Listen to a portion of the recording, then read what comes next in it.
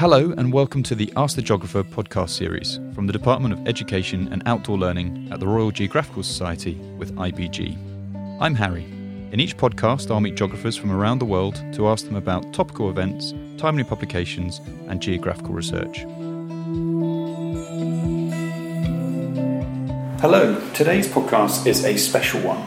I am opening the door to descend the stone steps at Kensington Gore. The unseen and unknown staircase down to a secure part of the building. It's a floor with restricted access, it's not open to the public, and isn't a place I know well. I've only been here a handful of times, and this time I'm here to find our map curator, Dr. Catherine Parker, who I hope will help me get through this first security door.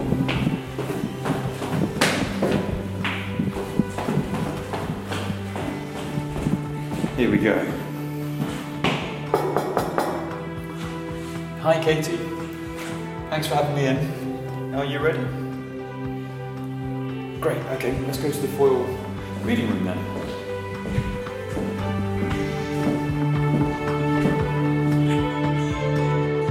Okay, so now I'm in the foil reading room, which is a public reading room, open Monday to Friday.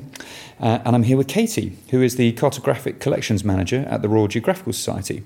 She previously worked as the Research Officer at Barry Lawrence Ruderman Antique Maps and taught at Queen Mary University of London. Today, in addition to preserving and promoting our map collection, she's also a part-time lecturer in the history of architecture at NYU London. Katie has a wealth of knowledge about maps, as you would expect, and we are now in the foil reading room to discuss the borders, boundaries and maps of Ukraine from the 1800s through to present day. Katie, hello. Hello. Thanks for coming down. I'm very excited about this. We're going to make a start now, and we're going to work our way through a selection of maps, about 8 or 10 in total. Mm-hmm. And the first question is, why is this a good idea, looking at maps to learn about Ukraine? Why is this space so interesting? Sure. So Ukraine is located at one of the many crossroads of Europe. We could say this about a lot of European countries, really. But that puts it at the center of many historical events, including previous and present conflicts. So it's the second largest country in Europe. It's about 1,300 kilometers wide and 900 kilometers north and south. So you can understand why a lot of things happen in such a large space. And politically, it's been part of many empires and federations and states, meaning that what was included in Ukraine at any one time is actually a historical question that maps can help us to trace. So they show various understandings of Ukrainian culture, nationhood, and political belonging over time. So by looking at maps in this collection, which are from the RGS, that touch on Ukraine, we're also actually learning about the collecting priorities of the society. So what interested fellows at a certain period of time, and also how they operated in conjunction with various government offices. So we can kind of learn about a lot of these things just by starting to look at these maps and then expanding out from that. On the basis that maps are a social construct. Indeed. That is what many of map historians would say they are. So they're definitely a social construction that are an amalgam of what people put into them, but also what readers are getting out of them. The RGS has over 1 million sheets of maps in its collections, one of the largest private map collections in the world. Why are maps so important to the RGS, and what can they tell us about the past? So the RGS has made map collecting a real priority from its earliest days. When the early fellows founded it, they wanted to build a consulting collection so that the fellows, who included explorers, government officials and politicians, businessmen, as well as scholars, so all of these, at that point men, could access the latest information about the most places possible, all in one location. So the one-stop shop for learning about the world. Over time, this has meant that the RGS has accrued many maps and atlases as more information was published and more expeditions were brought back to their materials as fellows also left their collections to the society. So there's a lot of ways that these things come into the collection. So this also made the RGS a repository as well as a consultation collection, meaning it has a lot of historical depth in addition to its geographic breadth. So maps, as I was saying, are great sources for learning about the past, but I do want to say that we have to approach them very, very carefully. They're not transparent windows into history. Nothing is. Rather, maps are offering a very specific perspective on past events based on the social, cultural, and political context of their makers, but also their users. So they contain biases and very specific points of view. Sometimes they're very explicit, these biases, and sometimes they're very implicitly embedded into the context of the map. So we shouldn't think of maps as objective objects, much as we might want to when we're using Google Maps on our phone or something like that, but we need to see them as very subjective objects that are really telling fascinating but partial stories, and we therefore should be reading them alongside other historical sources to piece together as complete a story as possible. So they're really interesting parts of a puzzle, but we need to see the rest of the puzzle to really understand what's happening in the past. A-level geographers are going to love this. It's very, very important. So shall we make a start then? How many and what sort of maps of Ukraine do we have in the RGS collection? Sure. So since 1830, when we were founded, we've had many maps of Ukraine enter the collections. This is via private donation, institutional deposit from things like Ordnance Survey and other government agencies from other countries, or by accession by the librarians. So today we have hundreds of individual maps that date from roughly the 18th century to the 21st century, and they cover over 1,000 individual sheets of maps. So quite a few that we had to choose from here. So many of our maps are clustered around historical events, including World War I and World War II, both of which were very important for Ukraine. And for this country specifically, we have a huge collection of maps from the Crimean War in the mid-19th century.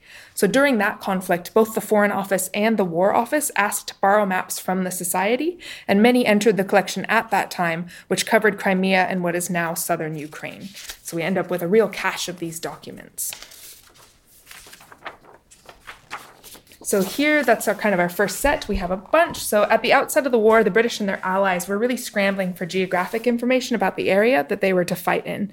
So one of the sources that was really valued, and we have several examples of this map in the collection, is this 1816 map of Crimea that was created by the Russian Army quartermaster, Major General Semyon Alexandrovich Mukin. So it was initially published in Russian in 1817, and we have an example of that Russian language version of the map. But what I've done here is actually pull out a version that has the original Russian, and then below it, it has English. So it's an interesting kind of hybrid document that was republished in 1856. So Mukin was a surveyor and a cartographer who conducted the surveys for this map in the 1790s. He seems to have had a bit of trouble in his career because he's going to be demoted from quartermaster general to the assistant to the chief of the cartography depot, but that's where he's able to finish and originally publish this map. This version with the English is going to be brought out in London by Thomas Best Jervis. He's a fellow of this society, the RGS, and is also a major in the Army Corps of Engineers.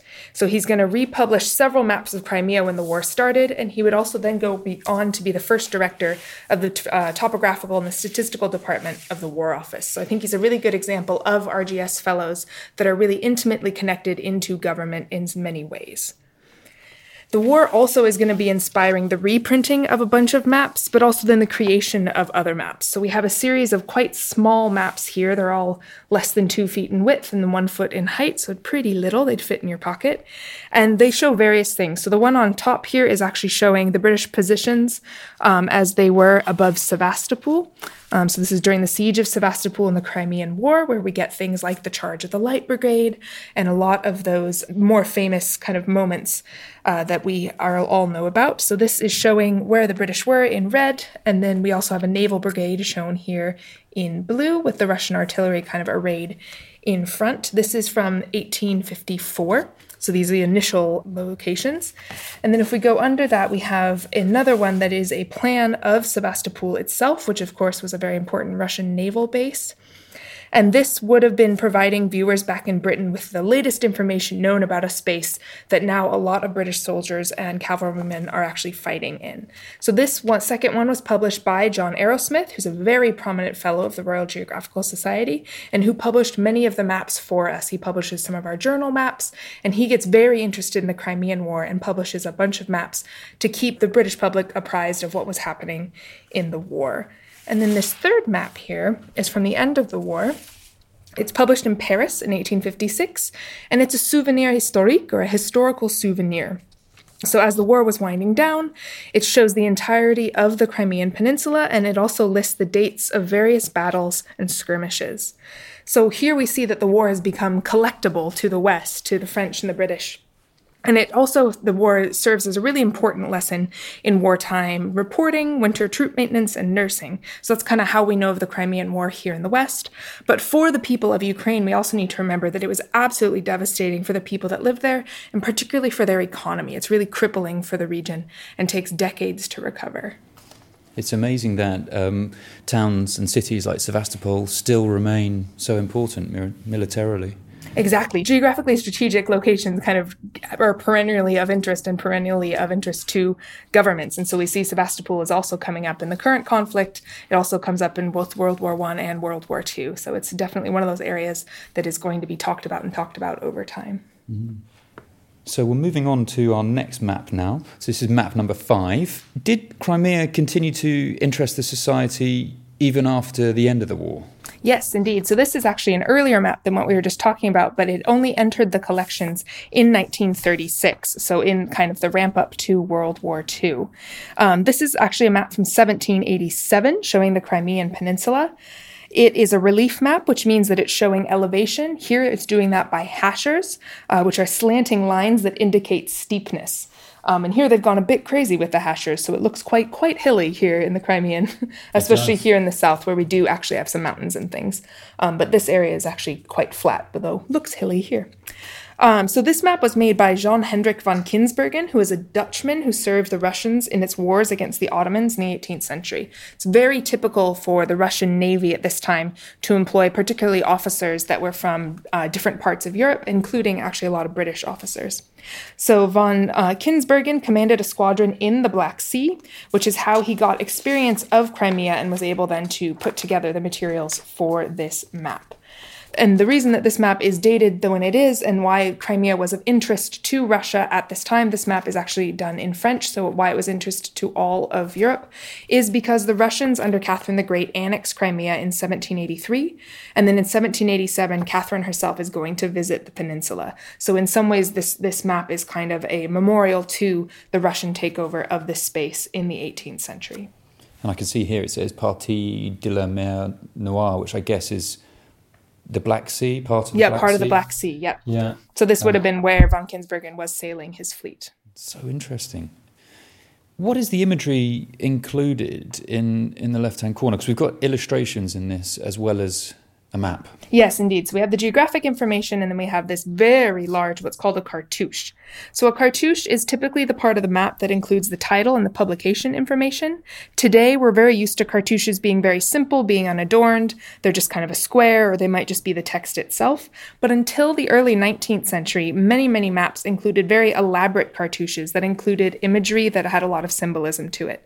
So this one here is showing a Russian nobleman on a horse. He is surrounded by very thankful people, most of them wearing furs. So again, let us know that they are definitely Eastern European in some way.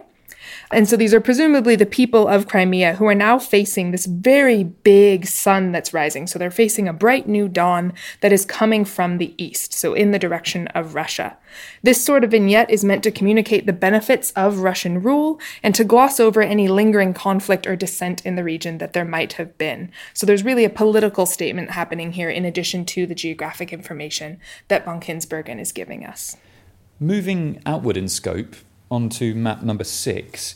We have more recent maps of the country of Ukraine that show its changing status in the 21st century. First, it was part of the Russian Empire, partitioned between Poland and Bolshevik Russia. Then it was an independent country post 1991. Ukraine has obviously changed form several times. Mm-hmm. Is that fair to say? Oh, very much so. And maps are really helpful for tracing that because they're kind of snapshots, a lot of times in this case, of political boundaries at one time. So this is a very, very colorful map of Ukraine that's dated 1925. So this is after the very brief reign of the Ukrainian People's Republic that happened from 1917 to about 1921. And then this is after it's being integrated into the nascent USSR. So this is as a Soviet Socialist Republic. This is an administrative map, and it shows the oblasts, or the provinces, each of which are done in various colors. So if you ever drew a map in primary school, you probably had this exercise given to you where you're given 5 colors and you have to make sure that they never touch. Yes. So this is one of those very bright maps for that reason. We had to do them of Africa when I was in, I think, secondary school, and I think I redid it 6 or 7 times to make sure you get the colors right. So it's harder than it looks. So this was published in Kharkiv by the People's Commissariat for Internal Affairs, so it is a government document, and it's printed in the Cyrillic alphabet. So it's meant for the people of Eastern Europe, specifically in this case of the Soviet Socialist Republics and of Ukraine. So these political units are clearly the main focus of this map, and the legend outlines symbols for various cities of various sizes, as well as various types of boundaries that are separating the Ukrainian Soviet Socialist Republic from its neighbors, because there was still in the 1920s a lot of uncertainty as to the status of things like Moldova, and which is then next to Romania, and also specifically parts of Romania like Wallachia. And so there's kind of, this map looks like it's showing you a situation as it is, but that situation was actually quite in flux when this map was made. Right. Are there a lot of maps from the Soviet period between 1922 and 1991? There are. So the Soviets are particularly known for their mapping. This includes maps that are secretive or clandestine, and then those also that are less known, that are actually those distributed that far and wide as propaganda and as political tools. And we'll see some examples of those in just a second. So this one here, which is again very, very colorful, this is a sheet from a much bigger map. I've pulled the Crimea sheet just to keep in theme with our earlier maps that we talked about. So this is from 1947, so just after World War II ends. It's made by the GUGK, which is the Directorate General of Geodesy and Cartography. So it's the official mapping body of the USSR. So this map is designed to emphasize the region's physical features, but its cities according to their size and the various roads that are connecting them. It also emphasizes the various types of minerals that are distributed throughout Ukraine, which is very, very rich in resources and is excellent land for agriculture. So I've chosen, again, the sheet of Crimea, and here in the east of Crimea, we see that there are very rich iron deposits that are happening. And then we see there's this rich green color spread throughout southern Ukraine that is, again, emphasizing the rich agricultural lands that are, of course, going to then be the place where we have intense famines moving on from, actually, that had just happened earlier in the 30s and that will continue to happen into the mid-20th century. And we've got a very large map number 8 coming up now. What about mapping people and populations, Katie? Sure. So this idea of ethnographic mapping was popular actually throughout the world in the mid-20th century, but particularly in the USSR, which had a very diverse population. So this is a very map showing Galicia, which is in southwestern Ukraine today.